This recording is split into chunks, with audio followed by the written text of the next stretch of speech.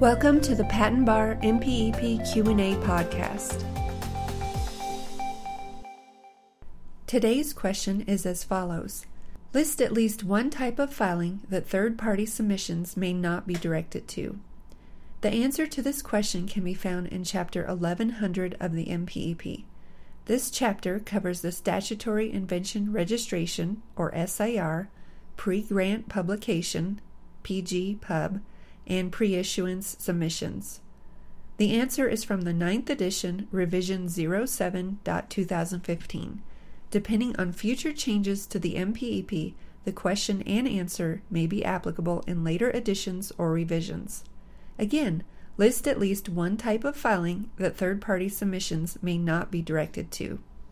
As shown in Chapter 1100, third-party submissions may not be directed to provisional applications, issued patents, reissue applications, and re-examination proceedings.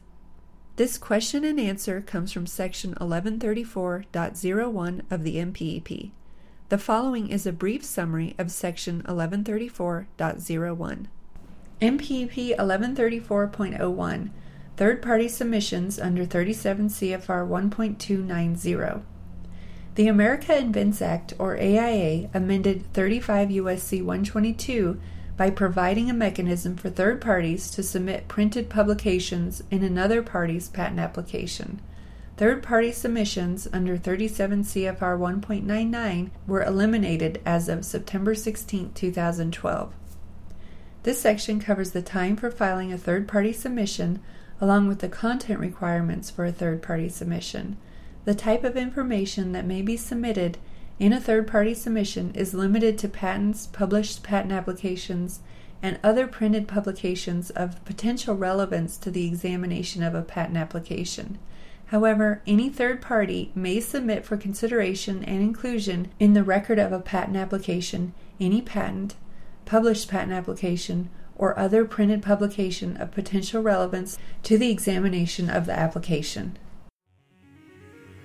This has been another episode of the Patent Education Series Patent Bar MPEP Q&A podcast with your host, Lisa Parmley, Registered Patent Practitioner number 51006. Please visit patenteducationseries.com for more free information to help you learn more about and pass the Patent Bar exam.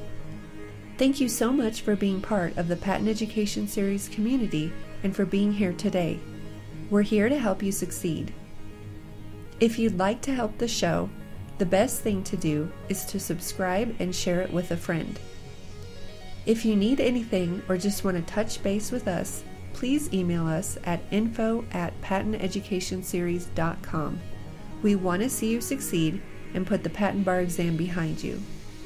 So again, head over to patenteducationseries.com for more free materials and information to help you pass the Patent Bar and get on the road to a new career as a patent practitioner.